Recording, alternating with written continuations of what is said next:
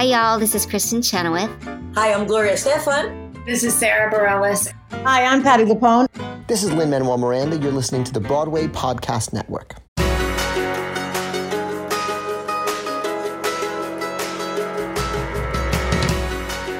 Welcome to the Theater Podcast, intimate personal conversations with theater's biggest names. I'm your host, Alan Seals, and this episode is with Frankie Valli himself, John Lloyd Young. Before I get any farther, I just want you to go to his website, johnlloydyoung.com/live, and get tickets to his upcoming concert happening on October 3rd, streamed live from Las Vegas over your favorite interwebs. Art needs to continue. I'm so happy he's doing this. I'm happy that we have the opportunity to watch him. Also, at some point in this interview, he tells me about some of the other art that he is involved with, and he actually is he makes physical art. I don't know how best to describe it. I think it's just best for you to see it. So I took 2 screenshots while we were talking as he was showing me the items, and they are on my Instagram page, theater_podcast. So head over there and check out those pictures as you're listening. One of the most interesting stories we cover in this episode is basically his words. He says he was shot out of a cannon and then fell like a lead balloon regarding Jersey Boys before and after.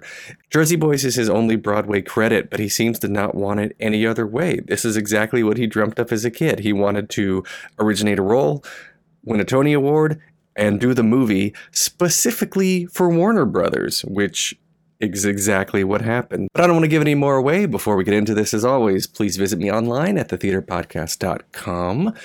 Follow me on Instagram and Twitter at theater_podcast. Please leave a rating and a review. Just tap those 5 stars if you feel so inclined. And now everybody, please enjoy this episode with John Lloyd Young. The longest field goal ever attempted is 76 yards. The longest field goal ever missed? Also 76 yards. Why bring this up? Because knowing your limits matters, both when you're kicking a field goal and when you gamble. Betting more than you're comfortable with is like trying a 70-yard field goal. It probably won't go well. So set a limit when you gamble and stick to it. Want more helpful tips like this? Go to keepitfunohio.com for games, quizzes, and lots of ways to keep your gambling from getting out of hand. Here you go.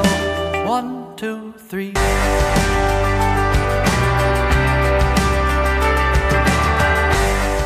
My guest today is the Tony and Grammy Award-winning star from the original Broadway cast of Jersey Boys, as well as Clint Eastwood's Warner Brothers movie adaptation. He is the only American actor to date to have received all 4 major lead actor honors in a Broadway musical, which are the Tony, the Drama Desk, the Outer Critics Circle, and Theater World Awards. He has performed concerts at the White House, Carnegie Hall, New Year's Eve in Times Square, the Kennedy Center, Lincoln Center, the Hollywood Bowl, as well as all of the top concert venues in New York City.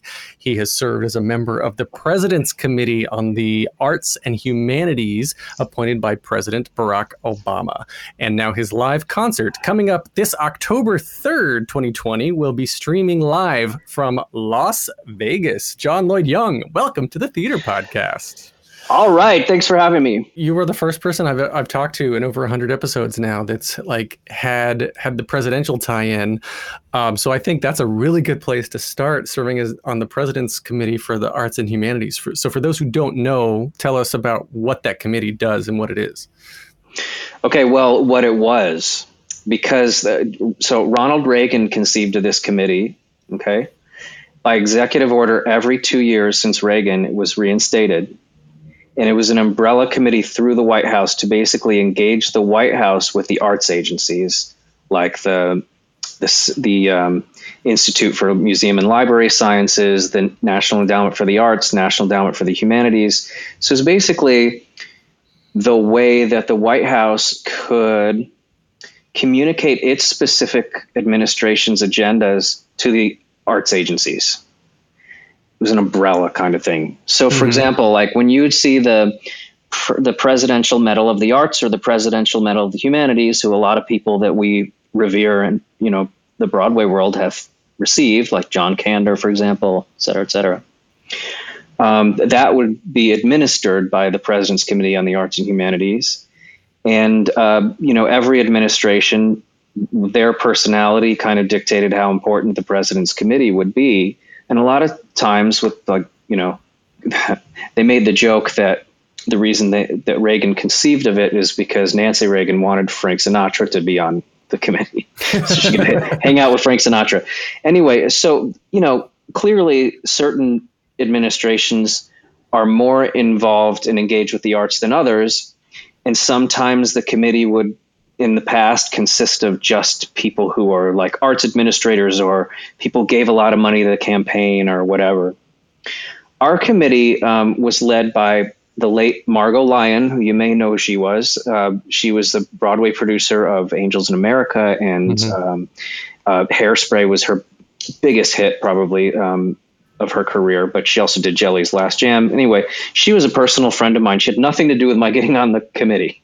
She was a personal friend of mine, but like when you say personal friend, it's like a Broadway personal friend. So she was a producer and I was an actor, and we both had egos. So there was like love-hate relationship there, some tension, like who's this whippersnapper, that kind of relationship. But when I was a baby college intern working up in the Jujamcyn Theaters complex for Elizabeth Williams, who is she produced Crazy for You.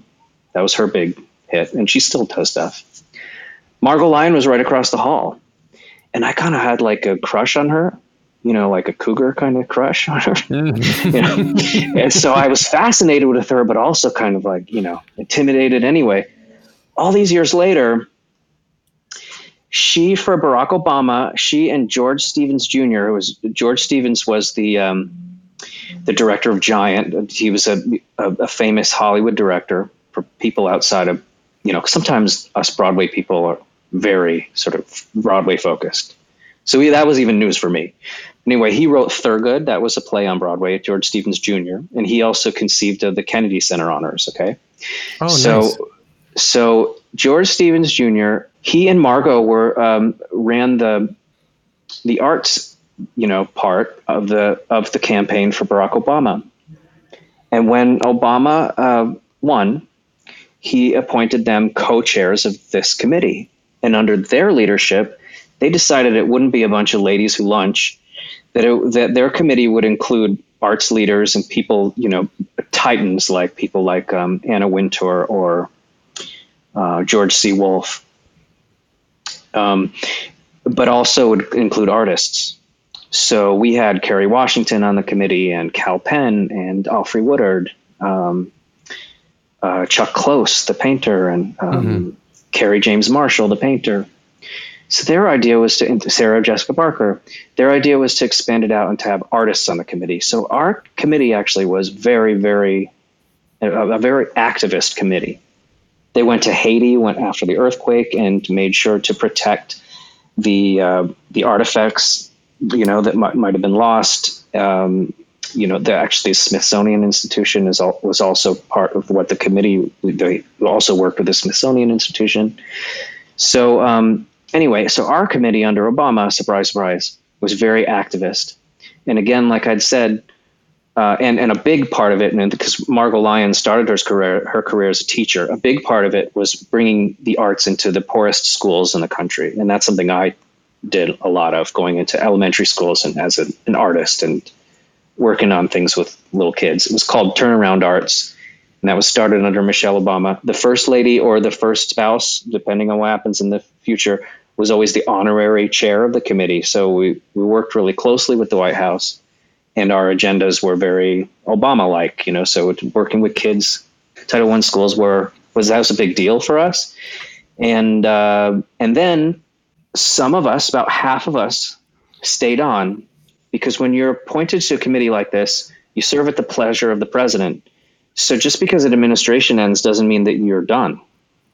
So some of us bravely decided to stay on, to keep the arts at a national level. We were naive about that. I was naive about that, but to keep the arts at a national level and arts in the schools and all this thing at the top of the national agenda. And when Trump came in, about half of us had stayed and had not resigned. We stayed to kind of fight. And then Charlottesville happened, and he made those comments about the Nazis and everything, good people on both sides. And the membership just started dropping like fly. People just did not want to be there. I wanted to write a letter of censure from us and sort of dare him to dissolve us, vindictively, which he's proven to do over and over again. But instead, the majority of the leadership of the committee that was remaining decided that they wanted to resign en masse. So we all resigned. And I was in Hawaii when all of this was going down, so I was finding out everything like hours and hours after everyone made decisions. I thought we were all going to stay there and fight, but we had decided to resign. So we resigned, and then he dissolved the committee. So all of these presidents from Reagan who had reinstated this committee every 2 years by executive order, Trump just threw it away. He could have repopulated it with people that, like Ted Nugent. He didn't, he does not care about the arts. He does not care about the art, and the arts are hostile to him. And how he is when he feels someone doesn't like him. So it's the first time since the conception of the Kennedy Center honors that the president doesn't attend. This is we can't expect national leadership on the arts with this president. So short story long, it was an important sort of part of White House arts initiatives, and Trump trashed it. But what was great was that before he did, we had some foresight. Everyone thought that the Democrats were going to win. Everyone was surprised, especially in the arts. Even so, just in case, we took that signature program of Michelle Obama's, the turnaround arts, of the arts in the schools. We made sure it was fully funded for 4 years after the Obama administration ended, and we migrated it over to the education department at the Kennedy Center. So it still exists and it's still going, and that's an Obama, legacy that we protected. Tell me then, what is it about you that turns you into this activist? I guess take me back, little John. You're growing up. Where were you born? You're born in Sacramento, I think. Yeah, I was born in California on an Air Force base. Oh, really? It's now a VA hospital. So then, Air Force to Broadway, not normally a trajectory that a lot of people have, and then obviously thrown in there as a little political activism. So at what point did you start performing, and then at what point had this grown into something bigger than you imagined? For me, the arts, Broadway was always mythology in my house, because modern family, I had 3 sets of grandparents because of step parents, that kind of stuff. So 3 sets of grandparents I grew up with, all war era, grandparents. And 2 of the 3 sets were New Yorkers.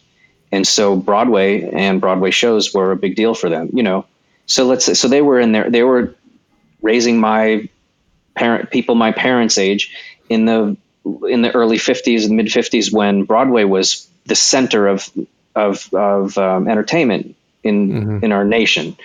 Broadway shows were on Ed Sullivan. Broadway shows were part of the center of the culture. It was like what Rosie O'Donnell did for Broadway shows. That was normal back then. So my grandparents had seen these major iconic performances. Yul Brynner and The King and I, and Jerry Orbach and 42nd Street, and these sort of things. And these were stories around the dinner table, and things people talked about with reverence and love. And, I was a kid moving around following my father's Air Force career. This is way before the internet. And I would go to public libraries and I would check out Broadway LPs. And so Broadway was a very exciting place for me. And when I was in New York and seeing Broadway shows, it's because I was visiting my grandparents and I was in the big city. And, I was living in places like Omaha, Nebraska, as a kid. So trips to New York to see Broadway shows were a big deal for me. And I was taken by it from a really young age, and always followed it as well as I could. Watched the Tony Awards. My great-grandparents were immigrants to New York from Sicily, helped build the city. My great-grandfather was a potato farmer in Queens, helped feed the people building the bridges and tunnels that we all use, that New Yorkers use. So wow. New York was part of my family legacy, and always wanted to be a part of it. And so I had an eye on New York and Broadway from a very, very early age. What was it about the performing and the Broadway side of it, though, that attracted you? Because you could have come to New York and been in finance or been, there's so many things you can do once you come to New York. But why was it always, was it always theater? Was it singing, acting, dancing in particular, or just like, I just want to be on Broadway? It was an exciting, once you're on the inside, you see it for what it is. It's more of a business, and it's the depending on who you end up working with, some producers are bastards and some are great, if that's kind of luck of the draw. But from the outside, there's this mythology. It's so exciting. It's part of the heartbeat of New York City. And I wanted to be a part of the heartbeat of New York City. And I was also good at stuff that qualified me to be someone who would be on Broadway. And I was a good singer, and I was good with an audience. And especially for live performance in New York, this has obviously changed and might have to change going forward, if at least in the short term. But I was also very good at dealing with the public.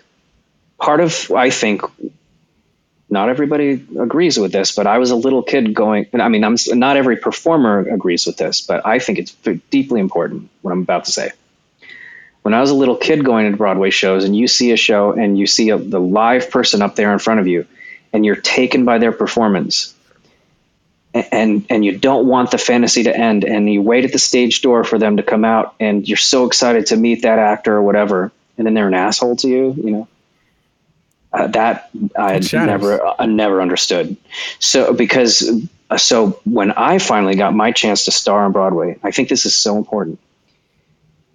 Your audience is your customer, right? And if they love what you're doing, why would you ever insult them or snub them? There is no Broadway without an audience. Look at what's happening right now. The audience, your job as an actor is to kill your audience, but not literally, so right now, an audience is going to stay away because they don't want to sit next to a stranger and die just to see a Broadway show, right? So this is more of a reminder than ever before that the most important element is that audience. And I was a member of that audience, and I wanted that fantasy to continue. So when I was starring on Broadway and I walked out that stage door, I held on to a little bit of that Frankie Valli energy for a little while. I stood there and stayed there until everyone was gone. And then I let the character and that energy or whatever, that stuff kind of melt away as I, had made distance from the theater. But I always saw that as integral part of my job to keep the ball up in the air even as I leave that stage door. And the other thing too is if you're a kind of performer who doesn't agree with that, or you're not thinking of that, in my opinion, you should. When times are tough, which they always will be in the life of an artist, there was always going to be times that are tough. If you make that investment in your audience early on, look at Lin-Manuel Miranda with the Ham for Ham. If you make that investment with that audience, when they are paying attention to you, then they'll stay with you and they'll be there for you in the hard times. You will hold that audience. And in my case, Jersey Boys was such a runaway thing that I haven't needed to do another Broadway show to have an audience. I've got the audience. I still have them. It's 15 years later. And now even more because of the movie, but I don't think that would have happened if I hadn't made that investment in the audience back then. It's the most important investment you can make. Do you want to return to Broadway on stage? Like when the COVID's over? Yes, but I want to do it on my terms. And, who was it? It's like Helen Hayes or something. They were, I'm much younger than she was when she said this, but they were like, "What's your ideal Broadway?" And what's your ideal return to Broadway? And she said something like, "I want to make my entrance the last 10 minutes of Act 1, and then come back 3/4 into Act 2." So I don't want to work my ass off as hard as I did last time with Frankie Valli. That was so impossibly hard. But I was also just turning 30 and it was my Broadway debut. I had the adrenaline and the will to do it. Well, obviously you've chosen to focus on other things like concerts. So the concert is John Lloyd Young's Broadway, that's the title of it. October 3rd, 2020. It's at The Space in Las Vegas. And for those listening, if you want to go and get tickets now, it's at johnlloydyoung.com/live is the best way to get it. But tell us about that concert in the middle of a pandemic, in the middle of social distancing. I started off as a kid loving Broadway, but my big Broadway smash was Jersey Boys, where I was doing 60s music. I can guarantee you that if somebody's like hiring Leslie Odom Jr. to do a concert, they're not going to want him to sing a whole Rodgers and Hammerstein. They're going to want to hear Hamilton. So when I get hired, or in the years after Jersey Boys was this big hit, I would get hired to sing 60s music or adjacent music. So I had to ride the horse in the direction it was going. It was going in that direction. So most of my concerts are not Broadway songs. When I can fit a few in, I'll do it. Because I love Broadway, but my audience base has mostly been people who came to Broadway because they were attracted in by Jersey Boys. Sometimes they're not even Broadway fans. However, I am. And this live stream is in partnership now with Broadway World, which is going to start, presenting live streams. And so I'm playing right into that community that I love, and my fans who are already following me will enjoy this concert because it's something different for them. But also it's like a, what do you call it? It's an olive branch, or just a reconnection to my community that I was initially attracted to. And the reason I was available and able to do a show like Jersey Boys is because I was a Broadway aspirant. I wasn't looking to do a jukebox musical. Though I didn't have any problem with Jersey Boys. It was a fantastic script. Of its genre, it's like the gold standard. Mm-hmm. But I was, I came out of Brown University having played like every lead you could play in Sondheim musical for 4 years. I came to New York wanting to do Sondheim, or something, or thinking, I would do something like that. Or this is my original heart and soul, these songs. And this is classic Broadway, like what made me want to be on Broadway so do the math, I'm 45 years old. So from when I was a kid, growing up and wanting to be on Broadway. So there's, like what were the shows that attracted me to New York and Broadway? Little Shop of Horrors, Les Mis, A Chorus Line, West Side Story, all the movie musicals, because when I was a kid, I wasn't able to be in New York, and there was no internet where you could live vicariously. It was the Tony Awards once a year, and it was the public library and LPs and cassette tapes, mm-hmm. and reading about things. I used to subscribe to Playbill magazine, the one that would have all the news and stuff about Broadway that would come every month, so my rambling answer is that this actually my heart and soul, that what initially attracted me to Broadway to begin with. And these are the songs that I'm going to be sharing in this concert, and I've done it before under the radar in private, ticket sale concerts at places like Feinstein's 54 Below, or the one of those Playbill cruises. This one is just because of COVID. It's anyone from anywhere in the world can watch it. So you don't have to go to New York City or, be in a little club or whatever, In a sense, it's a debut of something. And I just have a lot of experience with this set. A lot of people watching will not have seen it before, but I'll have done it a lot of times before. So do you get tired? Do you get tired of the genre and get tired of these songs over and over again? I was talking to Adam Pascal the other day, and I asked him the same thing. I said, do you ever get tired of being asked about Rent or getting asked to sing One Song Glory or anything? And he's like, I did. For a while, I hated it. And then, like, it's made him, given him his career, it's made him who he is. And I always wonder other people who have been kind of pigeonholed, or I always wonder if other people feel like they've been pigeonholed in a similar fashion for something, they're known for something as iconic as this. There's two ways you could think about it. One is you could think you're pigeonholed and you're upset because you can't do the wide plethora of things you can do, because they don't see you that way, or the audience, Another thing too is the audience pigeonholes you. That any actor you can think of does 2 or 3 things really well. Just analyze it sometime. Think about Jack Nicholson. Think about what kind of energy does he put off? Then think about Bradley Cooper, and then think about, like, I don't know, Liza Minnelli. Two or three major things that those people put off. Okay. An audience likes to see you a certain way. Once you figure out what that way is that the audience likes to see you, then that's one of your saleable products, right? It's like the Gap would close if there were, well, they're not doing great now, but like, let's think like back in the 90s when everyone was buying their clothes at the Gap for high school, t-shirts and jeans, if they didn't sell those, they would close, right? Okay. So Frankie Valli for me is the t-shirts and jeans that keeps the shop open. If I don't get another part ever, so there's two ways, what I was going to say, there's two ways of thinking of it.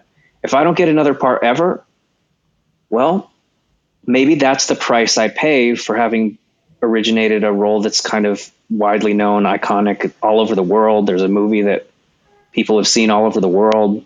Most people think of Robert Preston, if they even do, as the Music Man, or Yul Brynner as the King in The King and I. If you're able to get an iconic role, you are so lucky. And then you have your own problems that people who are always working on Broadway shows but are not known for any one role, that they don't have to deal with. I mean, there have been times where I think, God, such and such was always working, and I'm not always working, but such and such is not whatever, known for an iconic role. So you can have either or, and I don't have the choice now of having either or. I have what I have, and I choose to love it. At what point, I guess, did you realize that Jersey Boys was this runaway hit? At the time when Jersey Boys arose, those 2 or 3 seasons right around that time when Jersey Boys came onto the scene, they were trying to make jukebox musicals successful. Mamma Mia was a runaway hit. It wasn't the same kind of a bio musical, right? And then years before that, they had tried that with Buddy or with like Beatlemania, these biography musicals, but none of them had really succeeded like this until Jersey Boys. But there were a lot of misfires that, around that time, if you remember. So Jersey Boys was really the one that shattered all the expectations. But people were kind of sick of the jukebox trend when we started previews, and how there can be a dark side to the community, right? Well, we had that dark side in the first 3, 4, 5 rows when we started our previews. Crossed arms and stone cold faces. The types that come to hate the show. Yeah, they want to hate it. Oh my God. The energy was palpable, And by the end of that first week of previews, those crossed arms had gone to their laps, and those stone cold faces had melted, and they were awestruck. Their mouths were open, and they were happy and blown away and enjoying it, and then standing, in the middle of an act to like applaud a number. I saw us overcome that cynicism and that negativity that is just endemic to Broadway. Maybe it'll be nicer after the fog lifts of this COVID. Maybe for a while there'll be a jubilee of kindness and benevolence. That's when I knew we were going to be a hit. And I'm not the only one who noticed those things. Our producers, for as tough a reputation as they have, I remember years later when Jersey Boys was, 10 years old or something, one of the lead producers making some commentary or whatever. This is years after we were, an incontrovertible, like runaway hit. There was no doubt about it that we had changed the landscape, at least for shows of that type.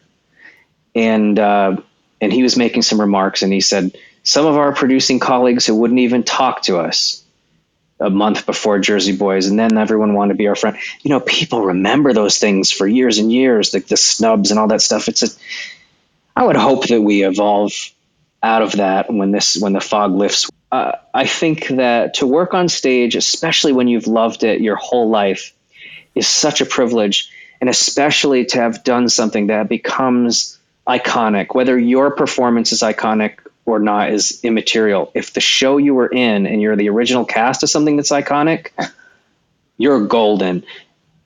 How many people would you say in a mainstream worldwide audience who knows like J-Lo, how many people would know like, I don't know, Wayne Cilento, right?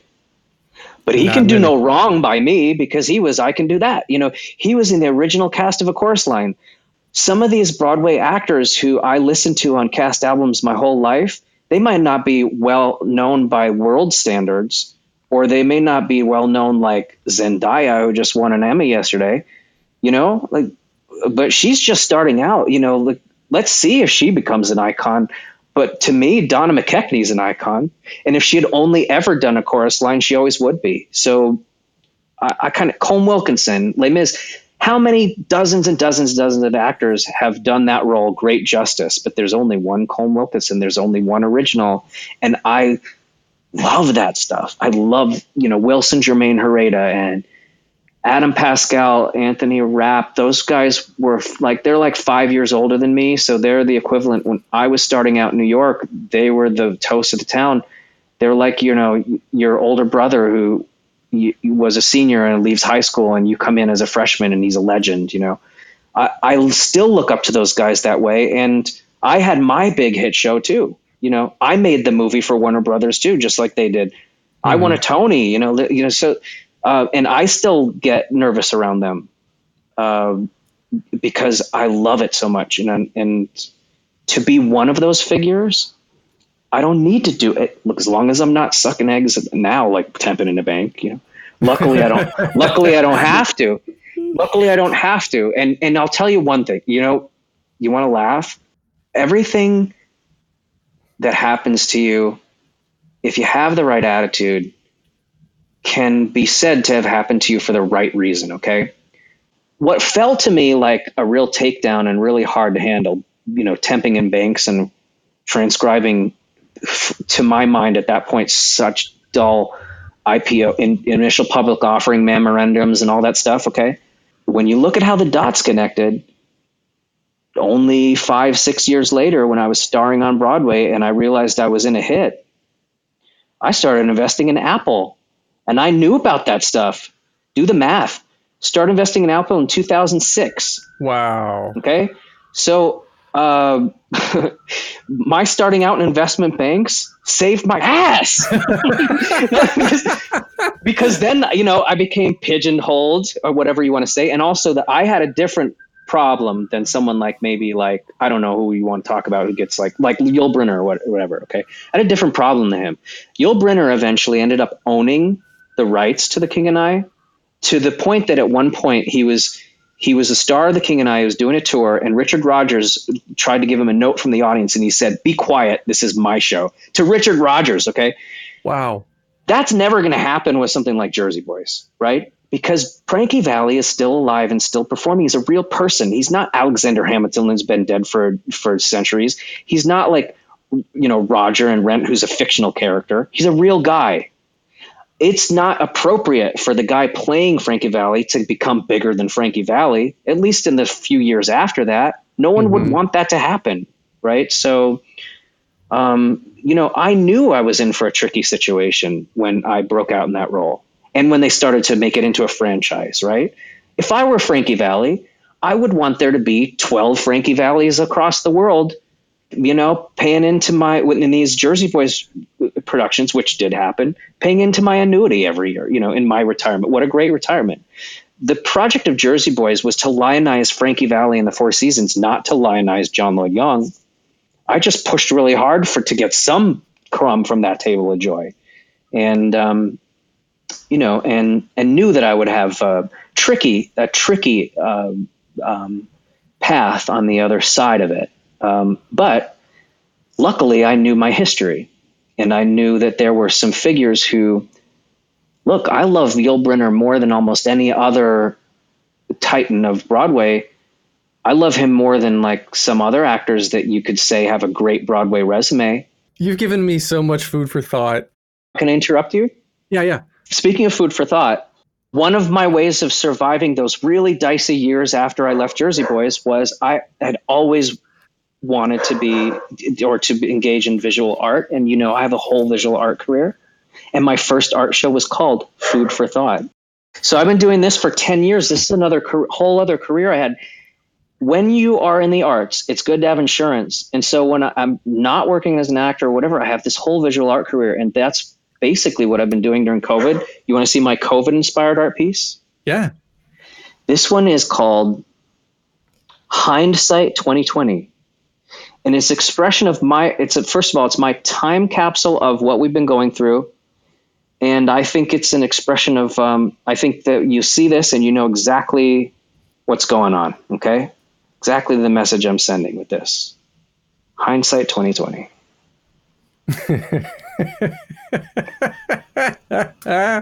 Since this is audio only, I'll just take a screenshot here and I'll post it on my Instagram account, theater_podcast. Everybody head over there to have a look at what I'm seeing right now. You know, so one of the wonderful magical things that came out of this hitting a wall, which I knew would happen because I knew the history.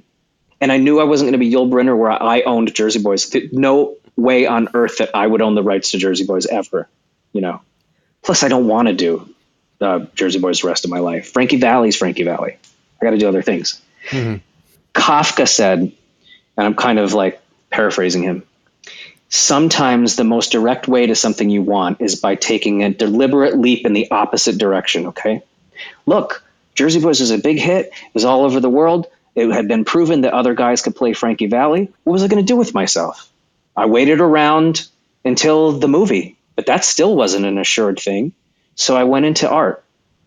And I went so into art that I was so comfortable there that it was almost like when the movie happened, Frankie Valli, who has a nice, a healthy ego, was able to pluck this poor guy out of obscurity and give him a shot. You know, if I'd become Justin Bieber or whatever after Jersey Boys, Frankie Valli might have been threatened, but he was able to save me and let me do the movie, you know? So actually going into artwork, just like Kafka said, got me to one of my lifelong dreams kind of more directly than if I had just kept going and doing other Broadway shows and stuff. Wow. Yeah. I mean, my Broadway dream was to, I'm not kidding when I tell you this. My Broadway dream was to be like Yul Brynner, Joel Grey, Robert Preston, originate a Broadway show, win a Tony Award, do the movie, and specifically for Warner Brothers. And that happened. So now what? Specifically because I loved the Music Man so much. And I knew that Robert Preston had been opposed by the head of Warner Brothers, but Jack Warner, and Meredith Willson insisted on him, and that he got to, and the reason that I was able to enjoy what Robert Preston might have been like in the show that my grandparents loved and talked about all the time was because I could watch that Warner Brothers movie as much as I wanted and consume Robert Preston in his iconic role, still kind of close to the age that he played it. You know, that was my dream from when I was an 8-year-old kid. And I did it against really stiff odds because I had no leverage. Believe me, those guys who are in control of Jersey Boys are the ones who want to be in control. If they're not going to cede their control to some actor, especially some actor who was like their intern grabbing them coffee when he was in college. Like, you know. Yeah, I grew up watching the movies of Singing in the Rain, West Side Story, and Music Man. So I'm with you. I'm with you. Yeah. You know, Arthur Lawrence hated West Side Story. Really? He hated the movie. Well, the Cats movie, didn't do much for 2019 or 2020 either. I haven't seen it. I didn't see it, but but I was never I was always a big Andrew Lloyd Webber fan, but Cats wasn't the one I liked. I was into Jesus Christ Superstar and Phantom of the Opera. I never was that into Cats, but maybe it's because I'm not a dancer. Right. Well, I just wanted to touch real quick before we wrap up here and let everybody know that, I mean, you're such a well-rounded artist, I guess, for a lack of a better term, because I don't have any other choice, Alan. I have no other choice. It's like, it's, sink or swim, dude. Yeah. You have to pivot sometimes. Look, COVID, You have to pivot sometimes. Luckily for me, this COVID thing, I had no choice. I had to learn that lesson years before all of us had to. Now we're all in the same boat. Those of us who are going from Broadway show to Broadway show to Broadway show, you start to feel like there's something special about you because of that. I didn't have that option. I was in a really politically difficult situation after Jersey Boys. I had to pivot into something else. So when COVID happened, I spent 3 days like freaking out. And then on the fourth day, I went to art storage and I got all my materials out and started doing that again. I'd already been down this road before, just for different reasons. So This is a good, if you are still able to keep your shirt, this is a great time to pivot, to learn another skill, to develop something else that you want to do, to find another way to make income. And if you're still standing when it comes back, let's be nicer to each other this time, please. Please. I enjoy that. That is very good advice. What I was going to say was, you haven't mentioned training in Spain. You also know fluent Spanish, Mandarin. You sing several languages, including Spanish, Mandarin, Hebrew, Italian. You've trained the world with Chinese Shaolin monks, and you hold a brown belt in temple-style kung fu, and you're a practitioner of Chan Buddhism. I mean, like, I've had a lot of time on my hands, Alan, and I expect to live a full life, even if I can't get what I think I want. I'm the least spoiled of all the Broadway stars you'll ever talk to, because I shot out of a cannon and fell like a lead cannonball onto the ground and couldn't figure out what to do next. So I did the stuff I wanted to do. Could it have been great to have gone into, other Broadway shows, whatever? Yeah. But when I look back and I think of the history since then, I don't know which Broadway shows I should have been in. So I did things I wanted to do. And, I was a rounded person before I came in. That's why sometimes the patronizing nature of the business is so frustrating, because if you're a deep person and you have a lot of interests and a lot of skills, but a lot of them don't translate to the marketplace of Broadway, you're not a loser just because you don't write your own show. If you're interested in learning Mandarin and you learn Mandarin, yeah, I can't take that to market in the Broadway marketplace, but I don't think that makes me less interesting. I think it makes me more interesting. It makes me more interested in life. And then when I can't get a job, I'm not sitting around like, I've literally seen Broadway stars like before all this hit, on social media, where they kind of like they're visiting a nephew or something. And you can tell they're miserable to be like in Kentucky visiting family. They want to be on a Broadway stage. They can't be happy unless they are. The best thing that ever happened to me was not getting exactly what I wanted when I wanted it.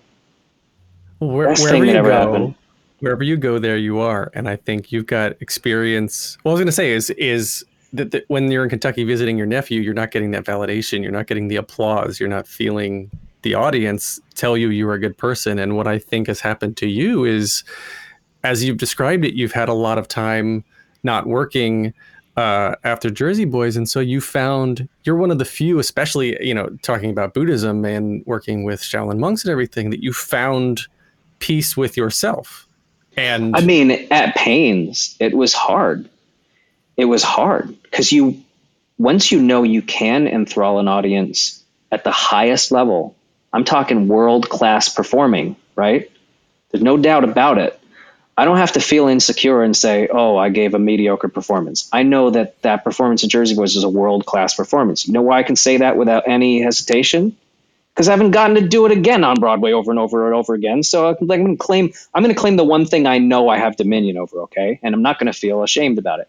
So when you see that you can do that, you want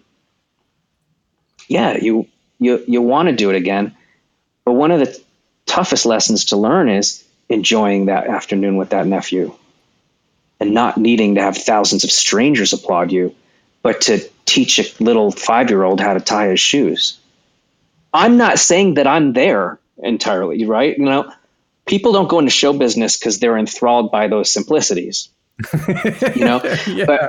But the practice of trying to be certainly makes the periods of instability, which are inevitable in this profession, much more easy to take.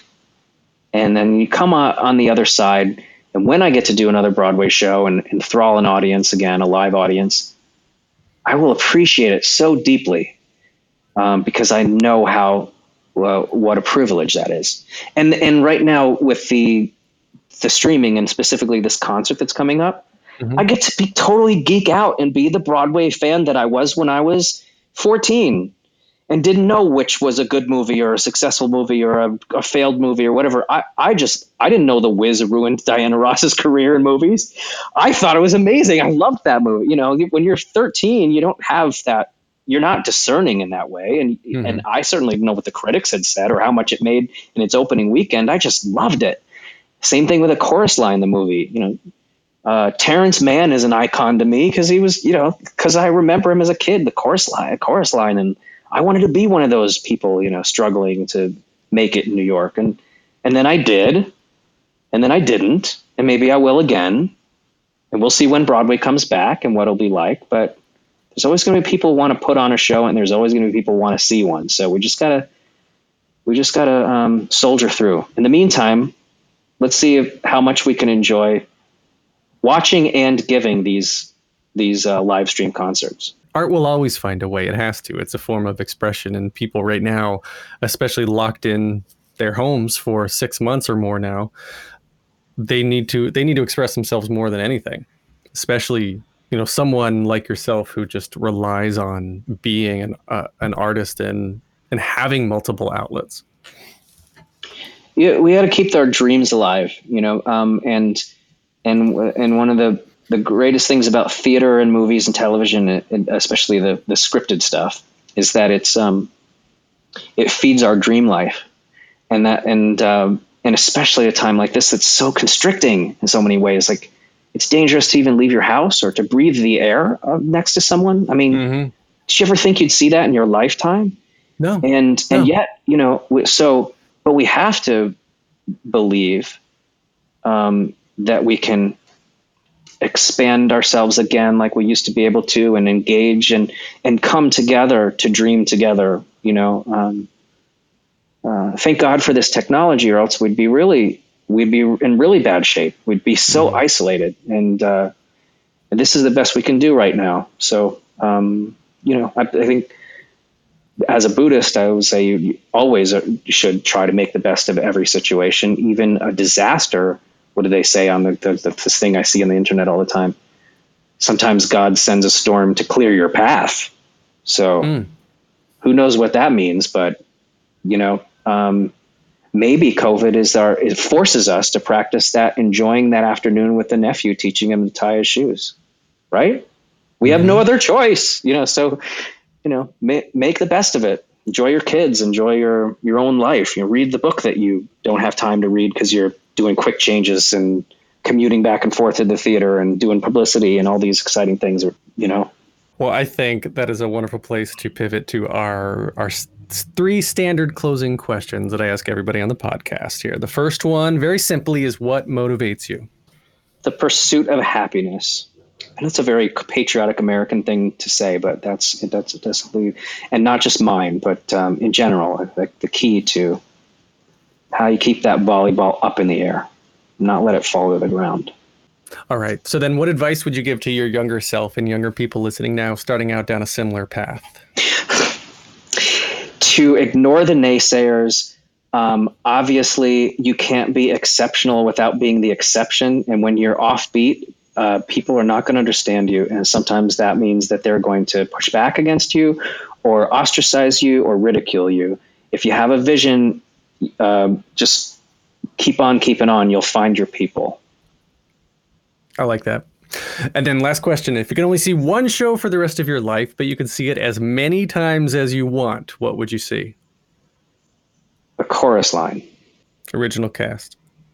It doesn't matter to me. Yeah, like I said, original cast. Okay, yeah. If I could go back in time and see the original cast over and over, just that elusive, heartbreaking, persistent pursuit of I think what they call flow, where your talents and your activities overlap. That doesn't happen all the time, and that's Chorus Line is all about that. wanting that flow, wanting that job, wanting to be a part of it. I never get tired of that heartbreaking and inspiring story. It's a great show. So everybody, please go to johnlloydyoung.com. Go to johnlloydyoung.com/live to get tickets to his upcoming show, live streamed from Las Vegas on October 3rd. It's going to be available on demand afterwards for a little while as well. And where can we find you on social media as well?